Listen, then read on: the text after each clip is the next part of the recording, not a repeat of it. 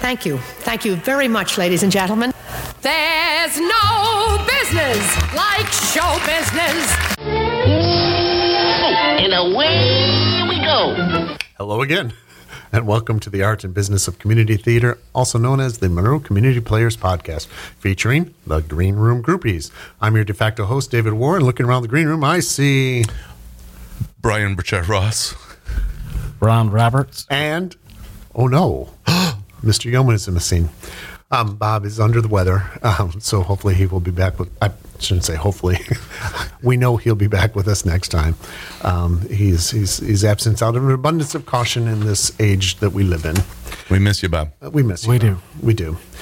So that was rather sudden, so it's just the three of us today, so we'll see how that goes. But we're going to plug away. I think we Go for it, Mo. Go for it. Well, as you know, I don't have the hair for Mo, but I have the hair for Daddy Warbucks. or the lack of. The lack of case may be. Got that out of the way early. Yeah, boy, you did. So there we go.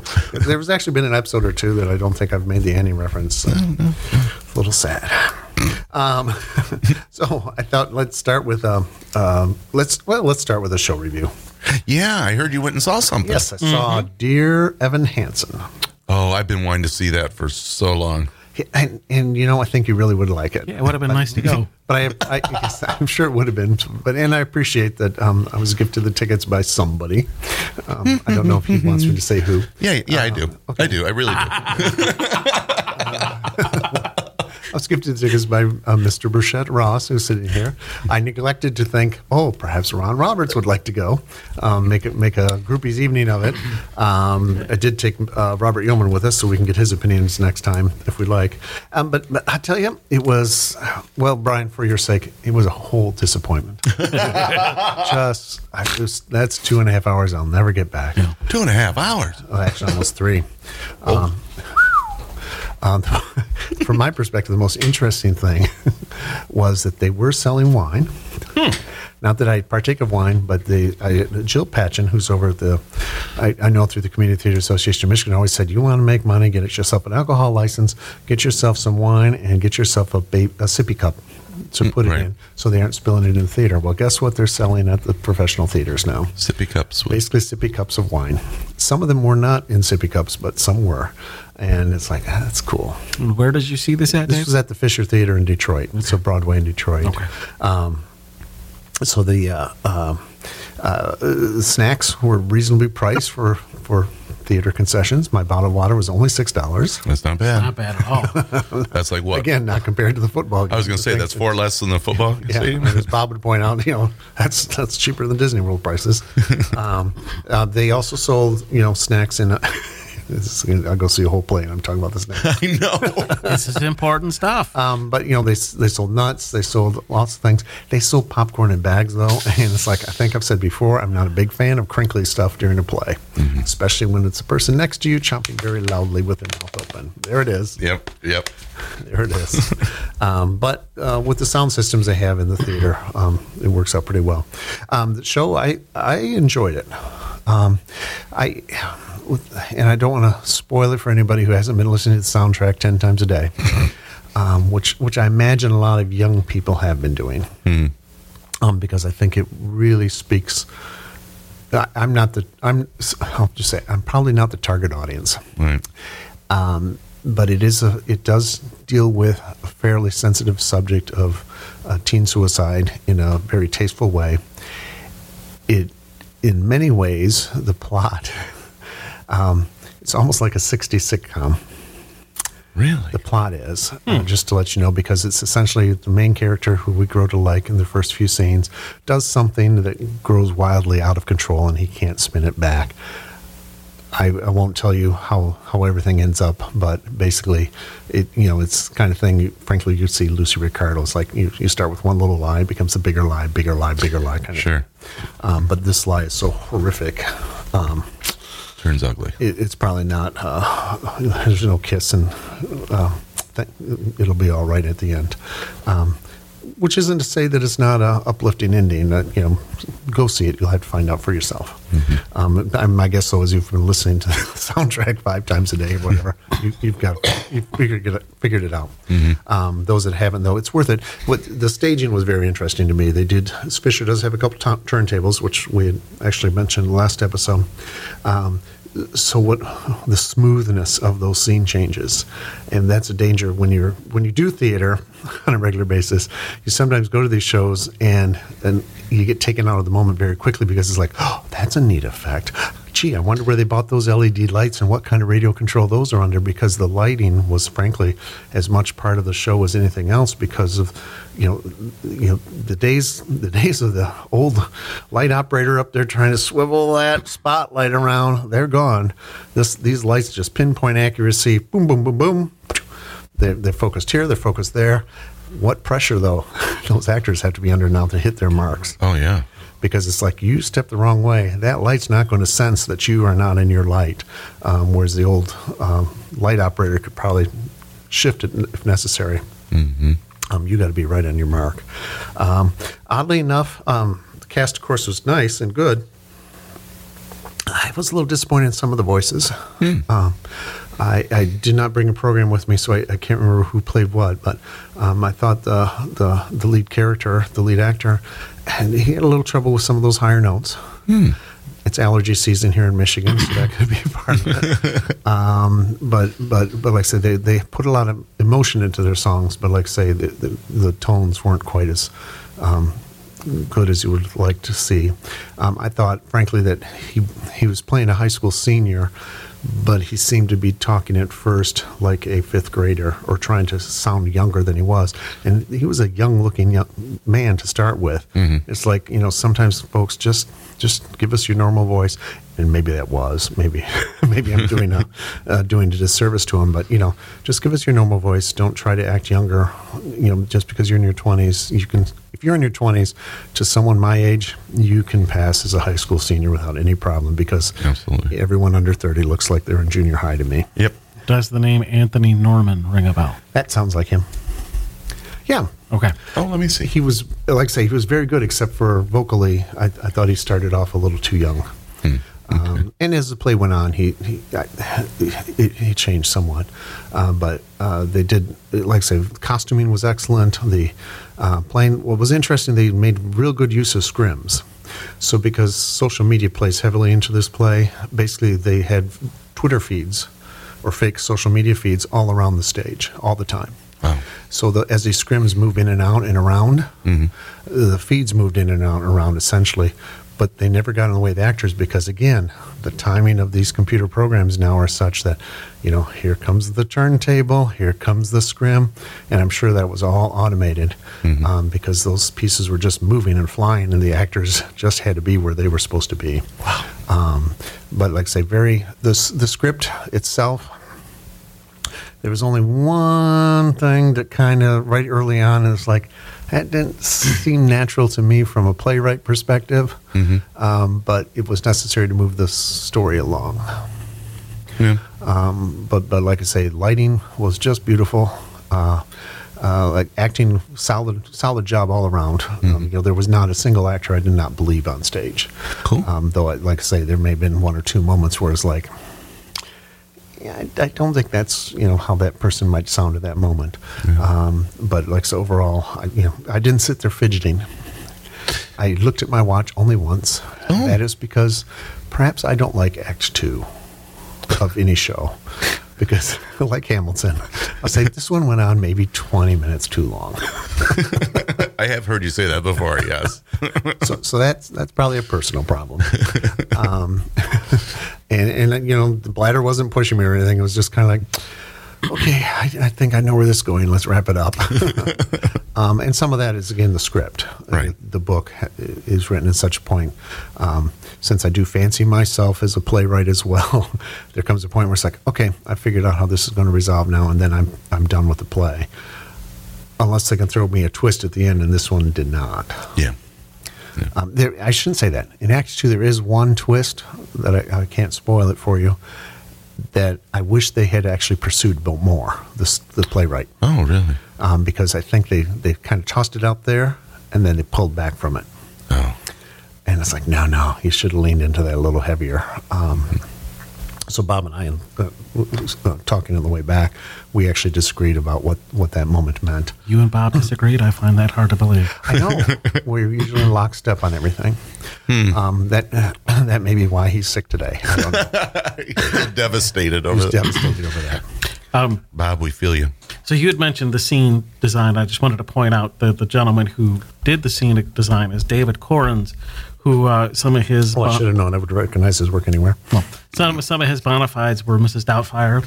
He was nominated for a Tony on Beetlejuice. He also worked on Hamilton.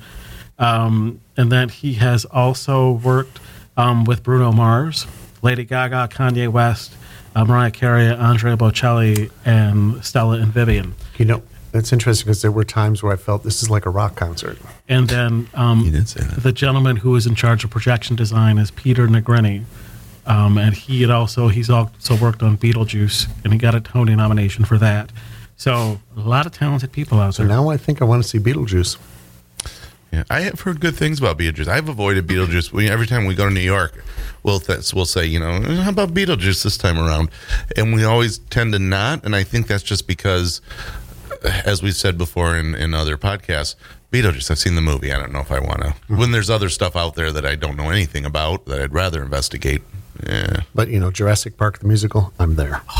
Can't wait to see those I'm- dinosaurs on stage. I'm still waiting for Star Trek the musical. They did Lion King. They can do I that. know. So you can do that. Yeah, well, absolutely. Now, I want to say I'm so glad you guys got to go. Sorry, Ron, that you didn't think of it. And that's my bad. But the reason I couldn't go was because Monroe Community Players will be putting on Blythe Spirit on October 21st, 22nd, and 23rd. 21st and 22nd at 7 o'clock and the 23rd at 2 p.m. If you'd like to get tickets, just go to our website, www.monroecommunityplayers.org, and get yourself some tickets, because I'm telling you, you're going to have a hauntingly good time. And they are going fast. They are. They are going fast. I think sales have doubled in the last 24 hours. So. They certainly have. And we are a facility that I'm not worried about selling out. If you want to buy a ticket, we will find a way to fit you in. Absolutely. We even have a balcony now. Yes. We will get you there. Premium seating coming soon. Now, if you have a little vertigo, you may not want to go up onto the balcony. Yeah, that's I'm also It's raised nearly 6 inches above the floor. if you just put a note on your ticket order if you are afraid of heights. We'll make sure we accommodate that for you. keep you on the floor. But thank you for that plug, because that kind of leads into our discussion for the day, because we have done Blythe Spirit only once before. 65 years ago. Yep, 65 years ago. So this is 65 kind of an anniversary show. Yeah. But there are plenty of shows that we've done many, many times. And which kind of raises the question, and it's unfortunate that Robert's not here because he's the one who kind of raised this question. Yeah, this was his. But it was his idea, so shout out to you, Bob. Thank you, Bob. Thank you. Love you. Hope you're Thought enjoying those was Fruit Loops. Zombie shows or monster hits? What are some shows that we think we've done to death and maybe they should remain in the ground? And what are shows that maybe are big enough and that might push the group a little further and bring in a few dollars at the same time? So we did sit down and look at our history. And over, let's see, the earliest show listed on our records goes back to actually 1940, which is prior to what we call the start of the modern group. So that's what, 1940, it's 2022, so that's like 70 or 82 years. 82 years. So that's a long time, and at the time we've done 260 some shows. You think I'd write down the important details like that, which is interesting because a lot of those shows. What's interesting, of course, is since COVID has been back, we are on track to do, like I say, almost 12 shows a year now. In the beginning, we were doing 1 or 2 shows a season, and we have gradually over these decades done more and more shows. But what's interesting was to find out, the shows that we've done the most often. Surprise, surprise, happen to be Christmas shows. Mm-hmm. The best Christmas pageant ever is, I think, our winner with 5 times. and almost all of those 5 times are in the past 20 years. A Christmas Carol in some form or version comes up about at least 4 times. But then outside of the seasonal stuff, It's a Wonderful Life, it's about 3 times. We got some shows like You Can't Take It With You. We've done that 4 times, going all the way back to, what did I say, 1950? 1940. 1940. So that was one of the earliest shows we did. It's an old show, it's arguably a classic, but there we go. 4 times You Can't Take It With You. Apparently you can. Yeah, apparently you can. Over and over. Is that a classic show, or is it a zombie that should be laid to rest to make room for another show? Arsenic and Old Lace that we make fun of constantly. We've only done that 3 times. Yeah. It just feels like 8. It just feels like it. We've done Harvey 3 times. People love Harvey. Bob played Harvey, or not Harvey. Harvey's the rabbit, right? Rabbit, yeah. Bob played Dodd, the character, Mr. Dodd. Elmer, whatever.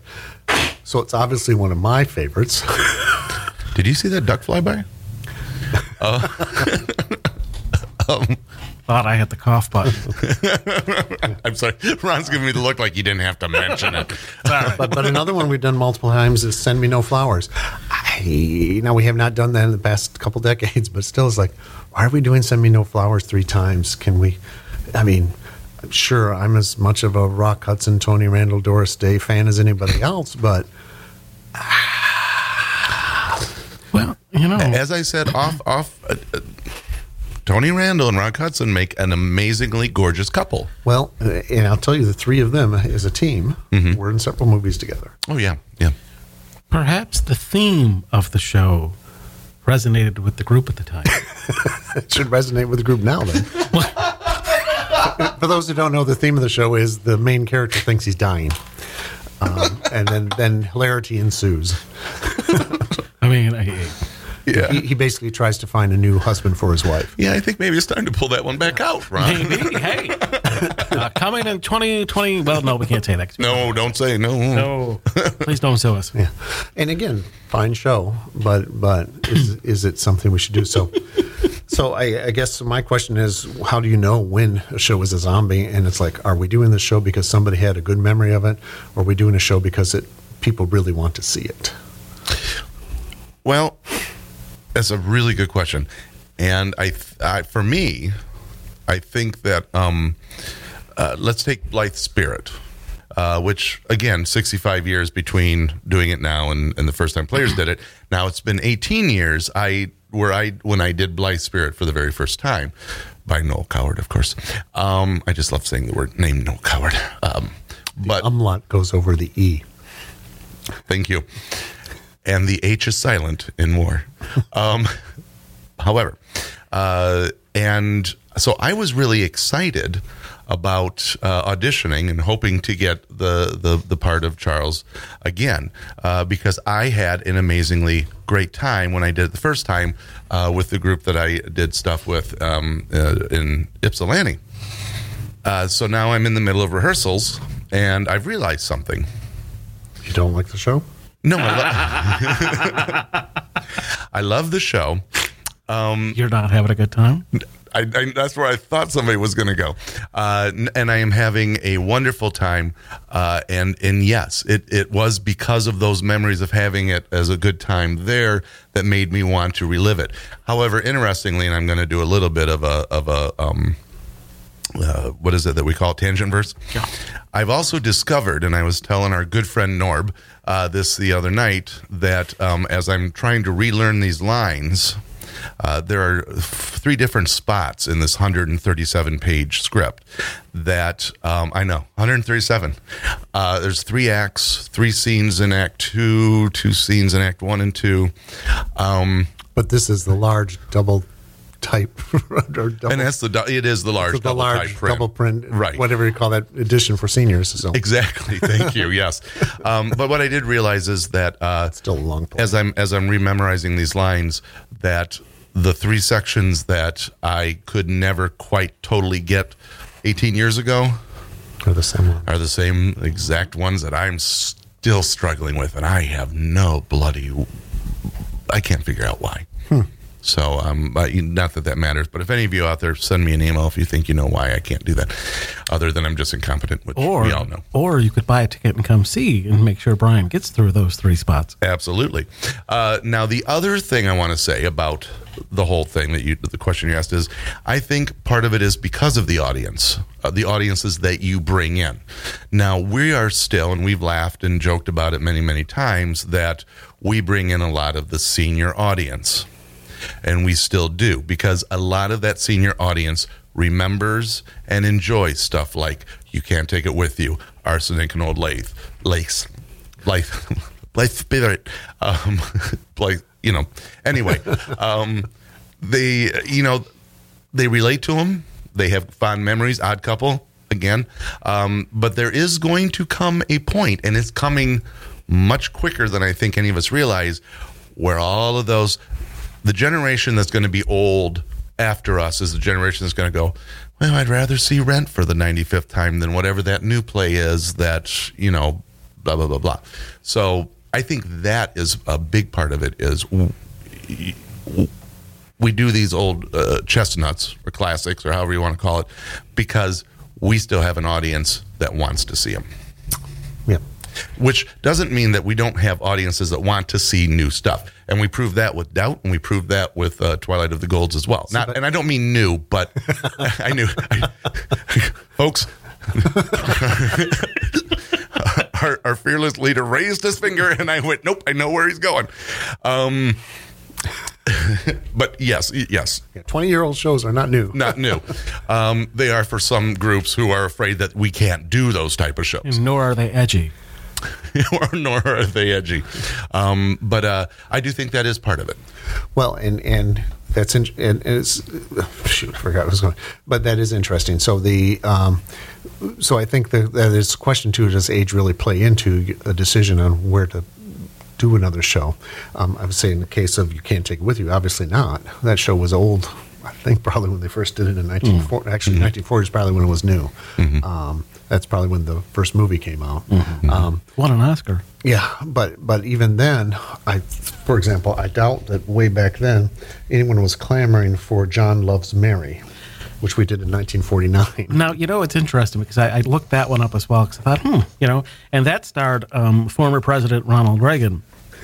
And the premise of that show is, in case anybody really wants to know, is he comes back from the war and he's finally going to marry his girlfriend. However, he's already married because he made a pact with his friend over in the war that he would take care of his girlfriend. So he married his girlfriend, his friend's girlfriend. So he comes back to the States he's already married and he's trying to figure out how to get out of that. But he's been gone already for 2 years, so his girlfriend at home gets married to someone else. Hilarity and hijinks ensue. Yeah. And again, that probably maybe meant something to someone in Players at the time. Right. 1949, the war had just ended not too long ago. Sure. If we get back to the age thing, I don't know. I think it might be kind of fun to take one of these old shows and try and and not change it, but to bring it and do it now. So, like, for example, Send Me No Flowers. That would be kind of neat to maybe kind of put it in modern day. And obviously, you can't change the actual script, but put it today's day and see how different it would look. Well, and that's because I've been trying to read Dear Ruth, which is allegedly the first show that we did after the group was revitalized by Bill and Marie Smith in 1949.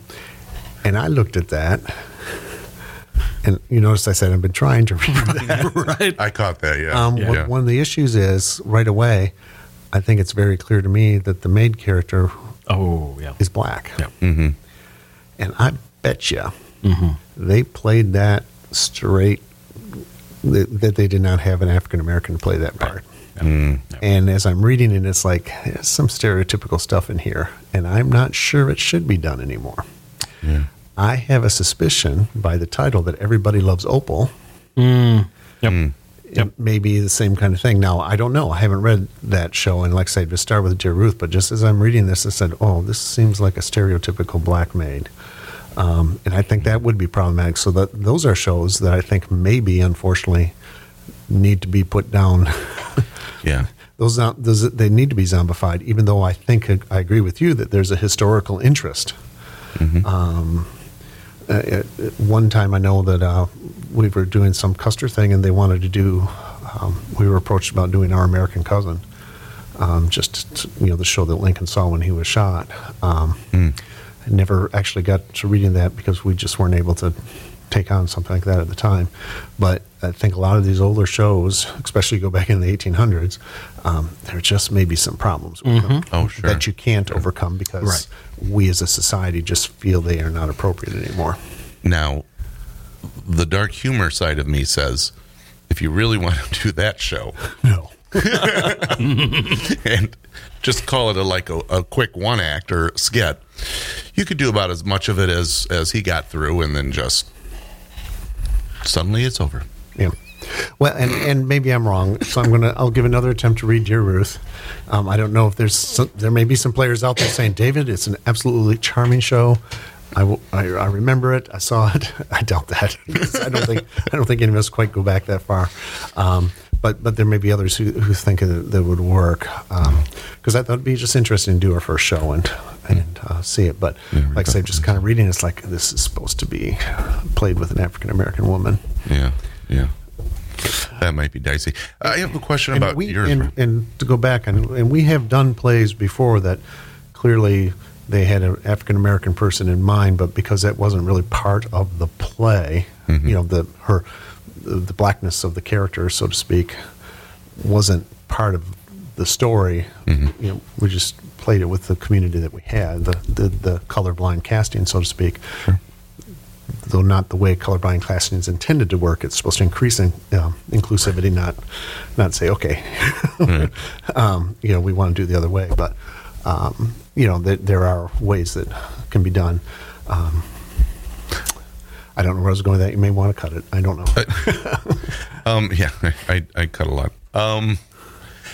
Back to your idea. So let's take either Arsenic and Lace or You Can't Take It With You. Okay. Now, are you saying like update it to the point where if there's a phone call, somebody takes their cell phone out and uses that? I mean, is that what you're talking about, like modernizing the shows? I think that stuff like that, to where, especially Arsenic and Old Lace, you can't.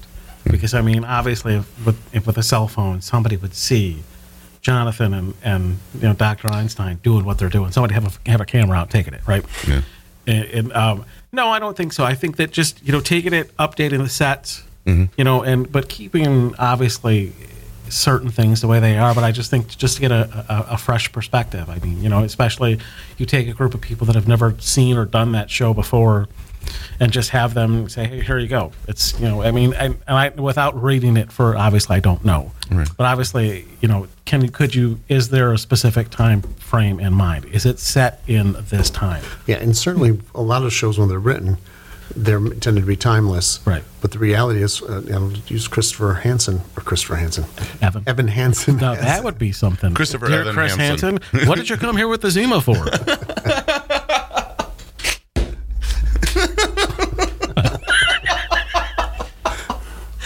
Folks, now that's a musical you would come to see. All of a sudden, here comes the guy in with the Zima and everything else, and he pops out of the wings with his little song and dance. I think I got a winner. Oh, my Lord, I got a winner. You're killing me, Smalls. But that's the kind of thing that social media plays so heavily into that show that I think the danger is within a few years, it may be dated because who knows where social media is going. Right. Exactly. Right. The feed as they show it now may not be as appropriate in 10 years, 5 years, tomorrow. Because none of that, all that feed was Twitter accounts, plays heavily into Twitter and stuff. Well, everybody's on TikTok now. Mm-hmm. Sure. I don't know. So I think playwrights, almost whenever they do something that's predominant of the time, they've dated the show whether they mean to or not. Look at Twilight of the Ghosts. I was just going to say, yeah. And that was one of the discussions we had back in, I think, episode 14 was, I know it is the issue that some of that stuff was very dated. But what show eventually doesn't become dated? Even shows which I know isn't a new show. Well, like you said, Dear Evan Hansen is eventually going to, in some way, shape, or form, become dated. Probably Hamilton, in some way, is going to become dated at some point as well. That's just probably the nature of the beast, right?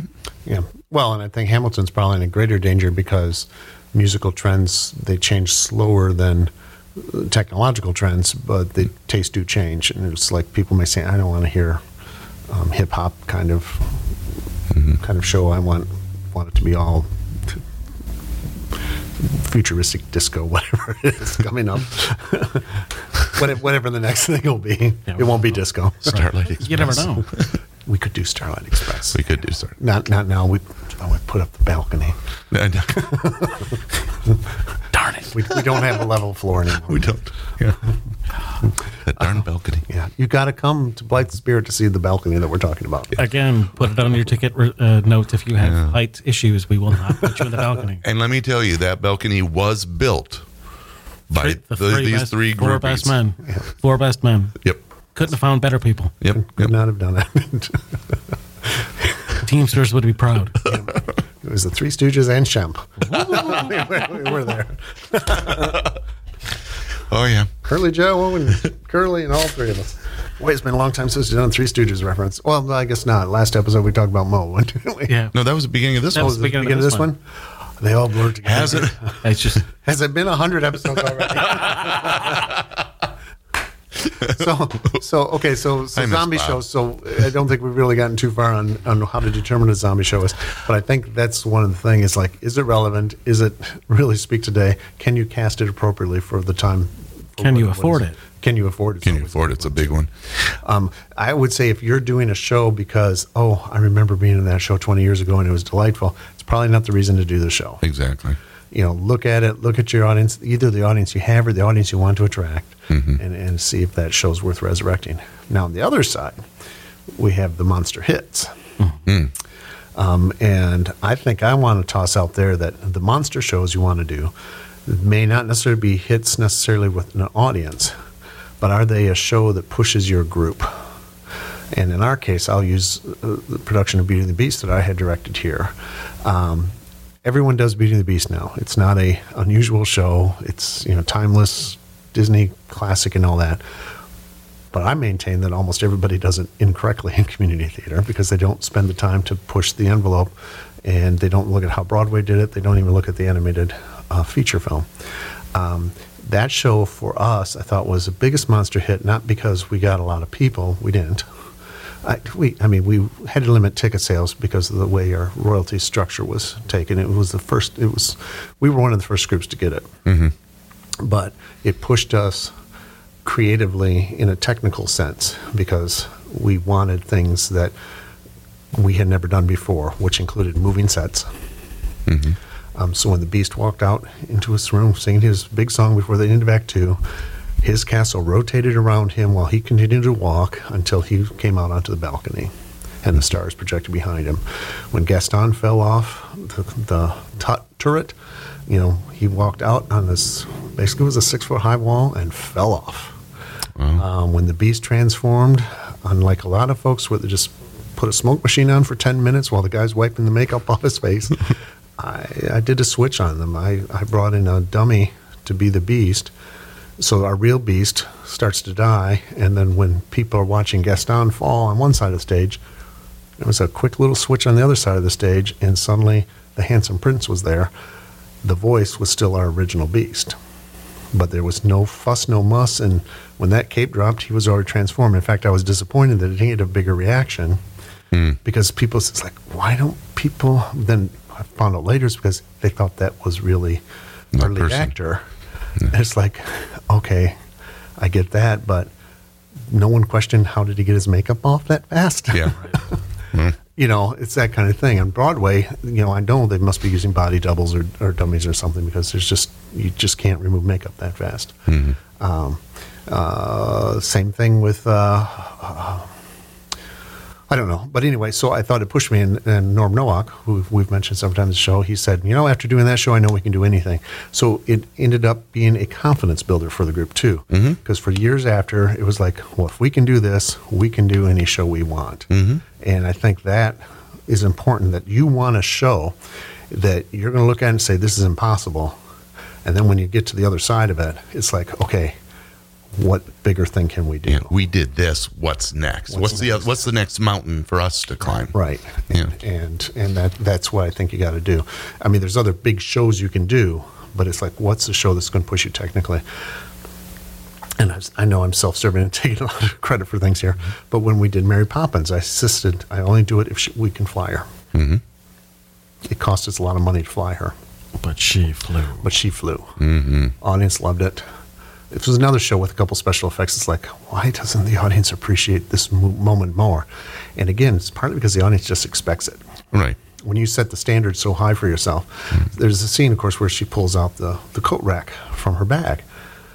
Well, we did that in such a way in the middle of the floor. I had Michael crawling under the thing to show it was it wasn't coming up from the floor. It wasn't coming from a wall or anything like I've seen other groups do, where it's like, oh, it's coming out of this drawer that happens to be connected to a wall. Well, it's coming out of the wall.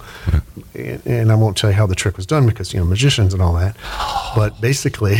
I honestly have been wanting to know for years because I've never asked you. I would tell you off stage. Okay. But, she's pulling out this 6-foot coat rack. And the audience never like, ooh, that's cool. And it finally dawned on me it's because they expect it. It's because of the nature of the show. Sure. But anyway, that again pushed us in some technical problems, how we're going to do that. And we ended up making money on that show. Not a lot, but we made money. So if you do it well, you can make some money on it.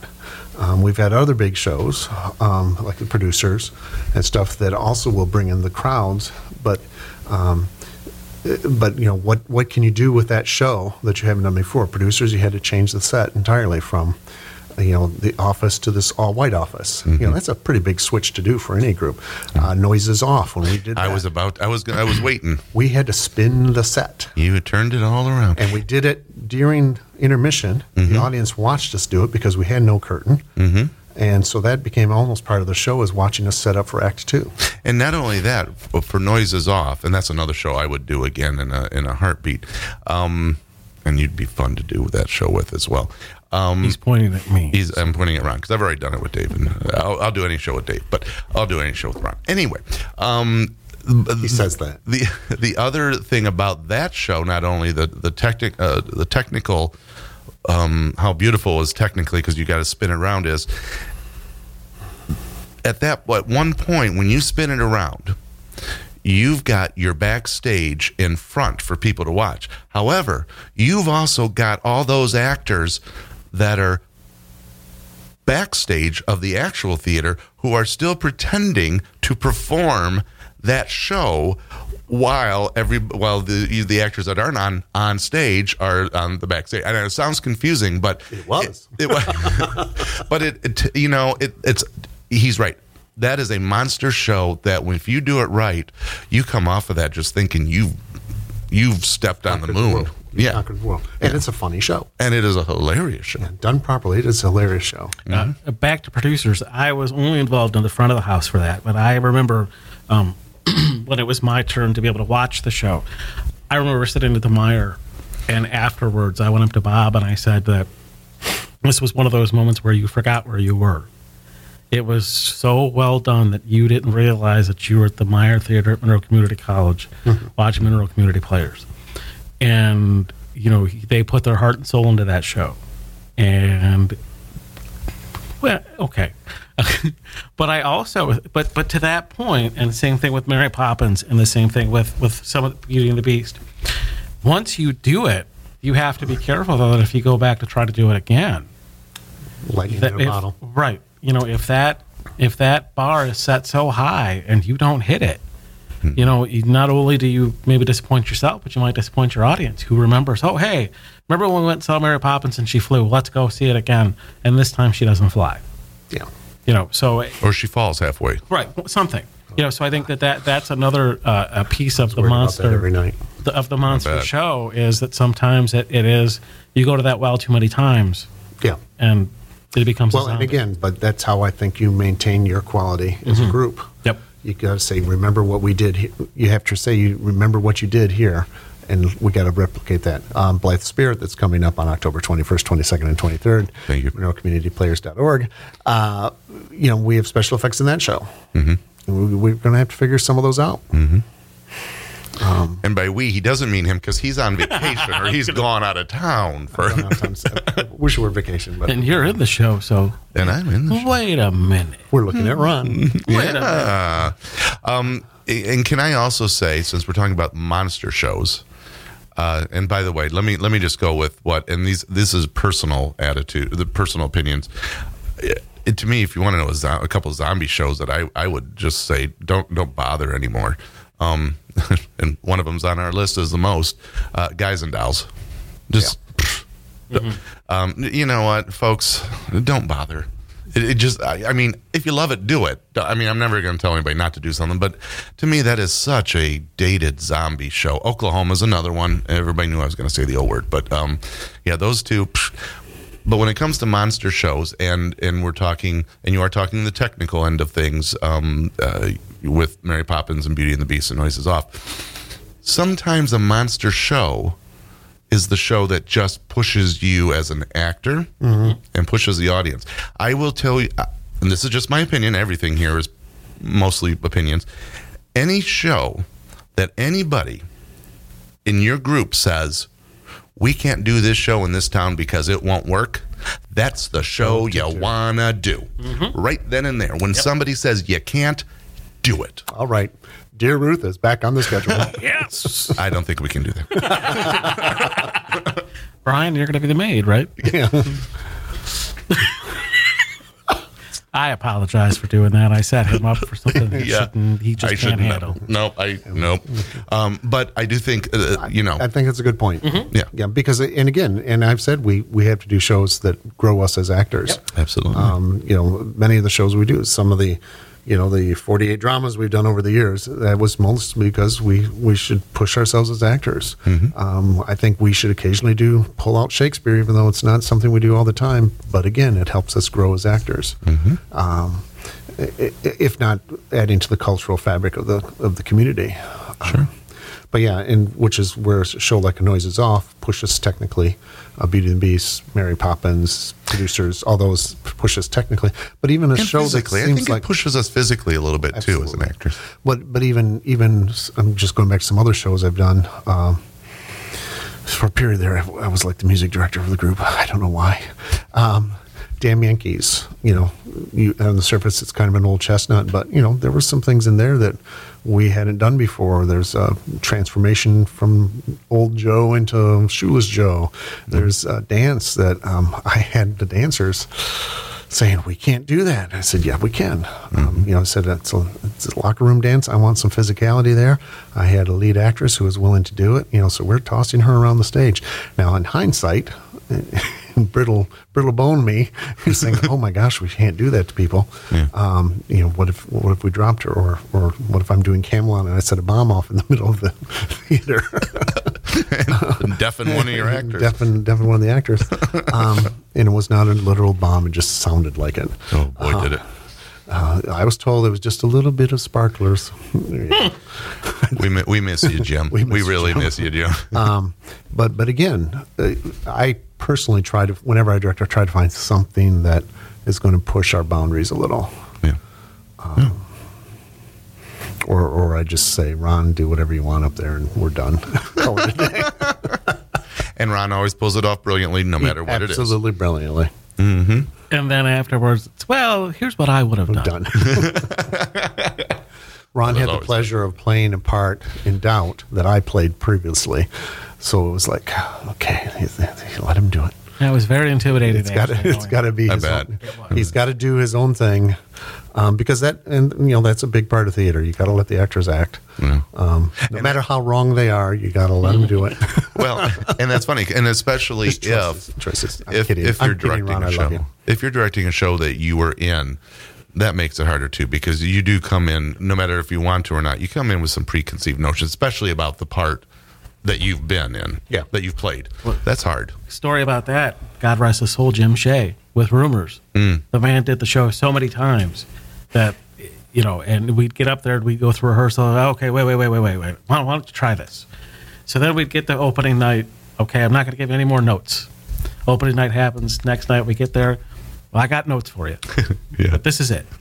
And it was because he had played Lenny so many times that, he just wanted to make sure that he got the best out of you, and he did. Yeah. And I didn't know he played Lenny.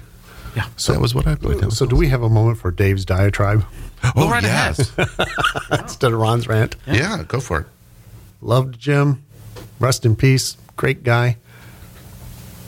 I get so frustrated with directors who can't let the show go. In my opinion, once that curtain opens on opening night, you are done. Yes. Yep.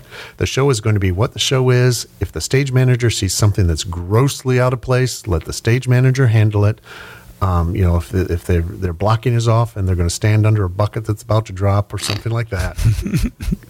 Don't know when that's ever happened, but I've stuttered ever since. We got to you got to let the show go.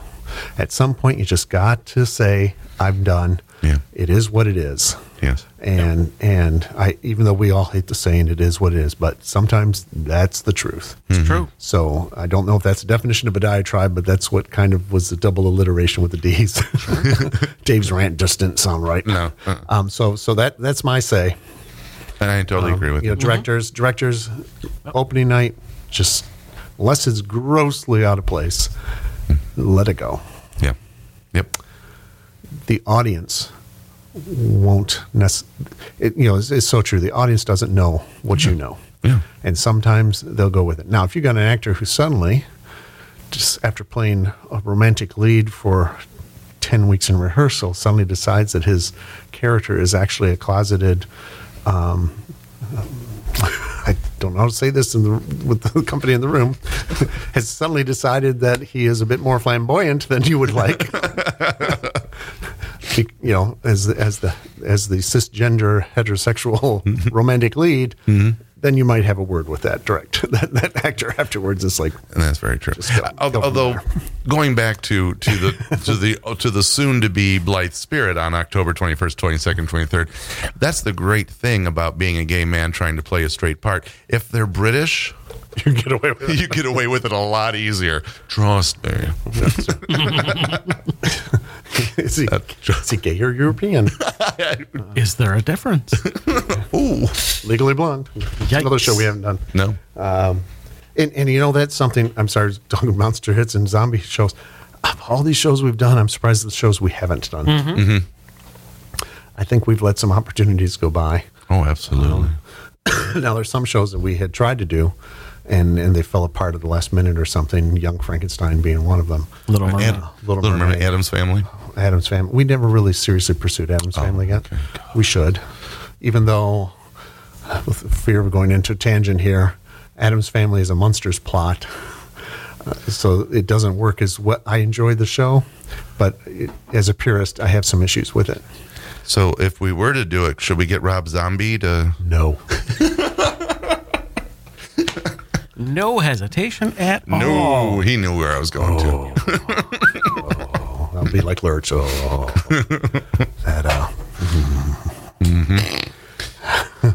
If we get to talk about that in the other podcast, Oh, yes. that we keep mentioning that we never do, I have a few words for Mr. Zombie. Okay. I will put that on my list. I know he's quaking in his boots. Yes. Just let his people know nothing has been said yet. Yes. So hold off on those cease and desist letters. Yeah, I know he's fine all the way to the bank. But no, yeah. Okay. I usually try to give great leeway to people in their creative decision because, it's a different way. Maybe it's not my way. I'm not necessarily the generation, but sometimes, folks, you just get it wrong. I will say, since we've already went down this rabbit hole, I've seen 3 different people from 3 different aspects of my life who have seen it somehow, and I didn't think it was out yet. That's because Netflix has it buried. But it is out? Oh, yeah. Okay. You have to search for it, but it's there. But, wow, that really did, yeah. It was supposed to air on Peacock. Universal looked at it and said, yeah, well, this isn't our brand. going back to earlier discussions, sold it to Netflix. Netflix Really? says, yeah, this isn't going to ever trend. There you go. Well, the three people that I Watch know Monsters Go Home instead. You'll be much happier. said it is so bad that in 20, and they all said this separately, not knowing each other, it is so bad that in 20 years, it is going to be a cult classic where young kids go to get to and will drink and whatever and then sit there and just laugh their butts off because of how bad it is. I swear he's twitching. I don't know. Are you smelling toast? Well, I probably will not be here in 20 years, so Oh, I think you will. But that's beside the point. yeah. Wow. The good die young. So I should be. But Well, yeah. I am still here. So anyway, so Monster Hits. So I think we agree it's not necessarily about the numbers of the audience. It's about how it pushes your group creatively. If you can get a buck out of it, Absolutely. go for it. Yeah. Because I'll tell you, some of the bigger shows we're talking about, again, these musicals, unless you have a solid season backing and you got full houses every time, you may have trouble making money on a couple of them. Yeah. But if you catch the right musical at the right time, like High School Musical, which we caught at the right time, we had sold out seats for that. It was not the most technically demanding show we did, except for perhaps one scene.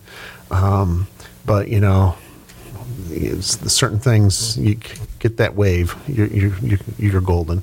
And that's a problem. I think musicals, you get those waves. I think it's harder to find the dramas and the comedies. That it's, what's the hot new comedy? What's the hot new drama? Which is why we do Bell Book and Candle 3 times. I directed one of them. I have to admit that. Again, that was a show I played. I played the part of Darren, but that was up in Ipsy, and again, it was like, it's a cute show. Yeah, Bewitched took the idea and Yeah, fully realized it, I guess. I like to think that I was more of a Dick Sargent than a Dick York, but either way, I was. Well, never mind. Yeah. Okay. Well, I think we're about out of time for this conversation. So I'd like to thank everybody out there for listening in, as we appreciate each and every one of you. As I said last time, we love you all. Which gets me looks from this room here and saying, but it's like, gosh, everybody with successful podcasts says we love you. So We love you. I do too. We love you, dog. Actually, we do. We do. We really do. Very fond. All 48 of you. Yes. There's more than that. I know there is. I know. But if you like this, please. So the 60 of you. I was going with 2,000 and really Okay, I don't know the amazing number of you out there who are listening. If you like this podcast, we can't even count that high. Like this podcast, please like us, rate us, Spotify, give us some honest feedback. We can take it, but hopefully it's good feedback. If you want to send us a constructive note about some topic that you would like to see us cover, hey, send us an email at monroecommunityplayers@yahoo.com. We love to get your emails. We love to do that. Who knows? You may get quoted on the air, get a shout out. Things that we did not get to today. We have some dreams for this show and this podcast too, including going on the road. So if you want to join the groupies in New York City in 2023, you need to help support us. Folks, you won't believe what you'll see. Yes. But either we go on our own, or maybe it's a tour bus that we gather together and get a bunch of people to go. But that's our new dream, and we are, what is it? Active realization. We're going to manifest it into reality. Yeah, that's Darn what we're doing. right. That's what we're doing. the groupies go to New York Wouldn't that or be something? Groupies somewhere. do Broadway. Oh, We're wait, doing London That's another. and not Ontario. I've already been in the West End. I don't need it. Toronto is a little closer. We could probably do that. But anyway, so join us on that journey. Keep us keep following us, and let's see what we can do as we build the groupie nation, Absolutely. the community and community players. So keep listening to us on Spotify, Apple Podcasts, wherever you listen to us. Like I say, give us a rating. Tell us, oh gosh, you guys are just out of your minds, or tell us, here's something I'd like you to talk about. Check out Monroe Community Players on our Facebook page and our website. Be sure to search for Monroe, Michigan, MonroeCommunityPlayers.org, where you can buy tickets to our current shows, including Blythe Spirit, which is coming up. More Groupies fun at our podcast page on Facebook, and please email us with your comments and thoughts about this or any other episode, as I mentioned, at MonroeCommunityPlayers@yahoo.com. Be sure to let us know it's okay to read your email on the podcast. The Art and Business of Community Theater has been production of Monroe Community Players and was recorded high atop the Benish building of the Monroe Public Access Cable Television Podcast Studio in beautiful downtown Monroe. Question, and here is our question of the episode.